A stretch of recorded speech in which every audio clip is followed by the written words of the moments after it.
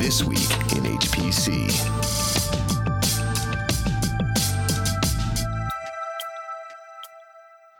Lenovo plants HPC flag in Europe. And PGS invests in 5 petaflop super.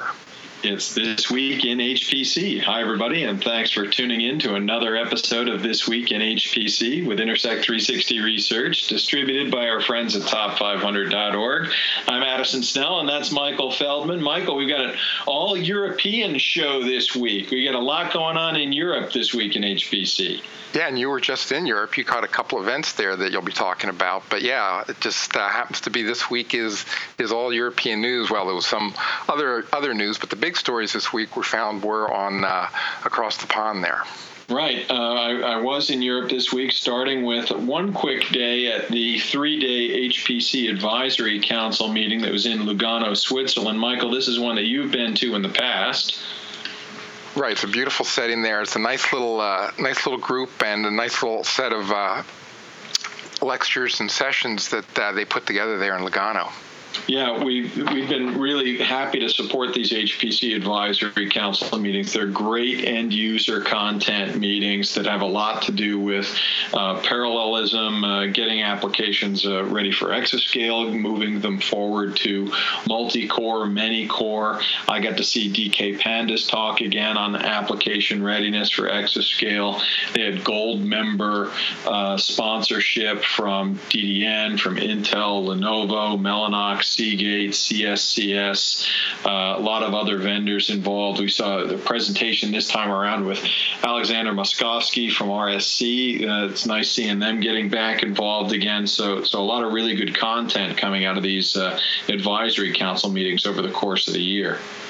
Yeah, it's a nice lineup there, and like I said, it's a great venue and attracts some of the local talent and people in Switzerland and surrounding countries to attend. And people can find my own presentation.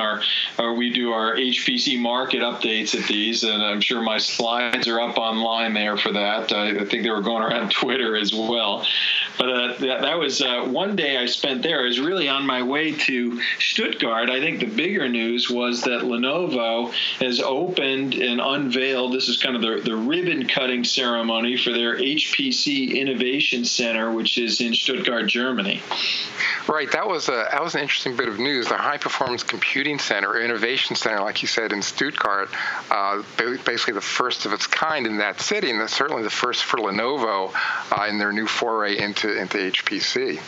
Yeah, it was really great seeing them now free after this, all the acquisitions have gone through, to really state what their differentiation, where their leadership is going to be in HPC specifically and enterprise computing in general. And this was kind of a media day. First of all, I'll say that, in this data center space they've got next to their offices, it was clear that this was really the grand opening. There were still furniture going into some rooms and, boxes getting opened, but the system has been turned on. It is open for business. And they had presentations from Aymar Delequesang, who's the president of EMEA there and an SVP at Lenovo, from the Lenovo CTO, Peter Hortensius, from Brian Connors, who's the VP of Enterprise Systems and Strategic Alliances, who we've known for a long time from being involved in HPC on the IBM side, and some really good messages coming out of this, starting with the fact that they have a real ambition to be a leader in HPC and in enterprise computing. Aymar talked about the ambition to create a $5 billion enterprise business, and Brian amplified that with the drive to become the number one provider in the enterprise server market. What do you think? Has Lenovo got that in them? Well, potentially they sure do. I mean, they've got all the pieces together. They've got the IP and the talent from IBM. They've got the global reach. I think it's interesting they decided to plant the flag in Europe first for this HPC Innovation Center. I mean, obviously Europe is a very big market, but North America is as big, and yet they opted to go to Europe to start this up. There will be a smaller innovation center called their Morrisville Industrial Benchmarking Center in North Carolina. That was another part of the announcements. I think that might be a little more ISV focused there. But yeah, starting with Europe, I think is actually a savvy move on Lenovo's part. I think they're aware that their nearer term growth opportunities are going to be in Europe, although during the media Q&A, Brian Connors did make a point of saying that this acquisition did go through with full U.S. federal CFIUS approval. There's no ban on Lenovo selling in North America or even selling to the U.S. government. I just think it's going to be geographically a part of the world that's going to be a little slower to develop. Right, and I think, I think you're right. I think it was an interesting choice, maybe a savvy choice by Lenovo here. Their client partners they announced were all European. I mean, their industry partners were multinational, the usual suspects: Intel, IBM, their former company, Mellanox, NVIDIA, but their client partners were basically German-based, and some of their ISV partners are multinational as well. Yeah, not just German-based. They talked about their core client partners, some supercomputing centers in Europe that they're doing research with as part of this innovation center. LRZ, looking at energy efficiency and software. STFC Hartree, looking at HPC software optimization at scale. Barcelona for extreme application scalability. Cineca in Italy for big data and many core. Reconcentrum Garching, which is the new German one that we used to call Max Planck. They're looking at material sciences, and Jülich for HPC storage. But you mentioned also their technology partners. Intel took a huge role in this unveiling. We saw Raj Hazra there. He gave his presentation on the need for code modernization. But then after that, you got Mellanox is up there as a big partner, NVIDIA, IBM. It was interesting to me that the other three technology partners, although they were there talking about individual things like Mellanox for fabrics and NVIDIA for graphics and IBM for spectrum storage and the platform computing pieces, those three companies, Mellanox, NVIDIA, and IBM, are the core of the Open Power Alliance. So you got Intel and then those three all in the same room. It'll be interesting to watch that develop over time.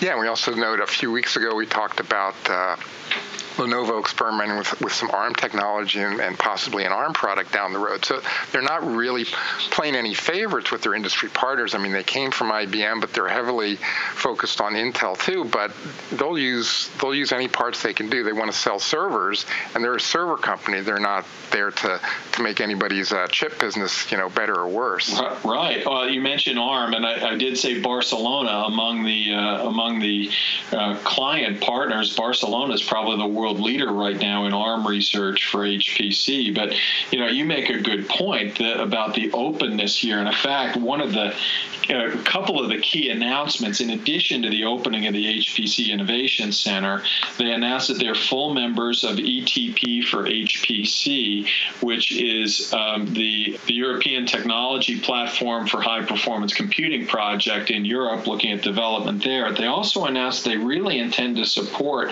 open IP frameworks for collaboration among their partners. So to the extent that they attract innovation into this center, they want the people who develop those innovations to still hold the IP for those innovations. So they're trying to play very friendly with their partners. You made a statement about them being a hardware provider. I thought that was a core element of all of this. Both Aymar and Brian said very clearly that Lenovo is a hardware company. They are committed to doing their own R&D in all product categories. They're going to do their own manufacturing, their own supply chain, their own fabs, and they're very clear about their role as a hardware provider for HPC. Well, that's certainly a departure from the way IBM would have presented their X series. I mean, they always thought of themselves, and they're a systems company, where I think Lenovo is, and rightly so, focusing on the server side, on the hardware itself, and they use their partners strategically to fill in the gaps on software stacks, applications, and other pieces of the hardware ecosystem as well. That's definitely, I think, the way to go, and it's something frankly, IBM couldn't be comfortable with because of their business model. Well, it's going to be a different kind of approach, I think. Peter Hortensius, the CTO, was pretty clear that big data going forward was going to be an area of investment, but that's countered by the fact that they're clear that they're not a software company. They're not developing. They're not going to do a Watson-like approach with their own software for analytics. They're going to be designing on the hardware side. It's worth mentioning some of the specifics of the benchmarking center, or the innovation center itself. They have a benchmarking system that's a next scale system with M5 Haswell processors. It's 15 racks, including storage, 180 nodes, about 5,040 cores overall, EDR InfiniBand, and 2.1 petabytes of IBM Spectrum storage. That's with the GPFS. Not a huge system, but about what you'd find for a benchmarking system for somebody doing research into these technologies. The system was so new. They've got the media all in taking pictures. The servers still all had IBM badges on them. They hadn't swapped them out for Lenovo badges yet. We're really just hitting the ground running here. Yep. So big news with Lenovo there. I think that's an important step for them, and it's going to be interesting to watch them as they follow a very intentional strategy to try to take the lead in enterprise servers in HPC as a hardware provider, including a focus on their own architectures, their own R&D going forward. We'll touch base with them again for sure when we get to ISC. Now, meanwhile, on the end user side, there's a big purchase in Europe. Yeah, Cray announced that they sold a system to PGS, Norwegian oil and gas company. It stands for Petroleum Geoservices. And this happened to be, essentially the biggest supercomputer that an oil and gas company has purchased, at least publicly talked about. This is going to be 5 petaflops, and it goes along with some Synexion storage.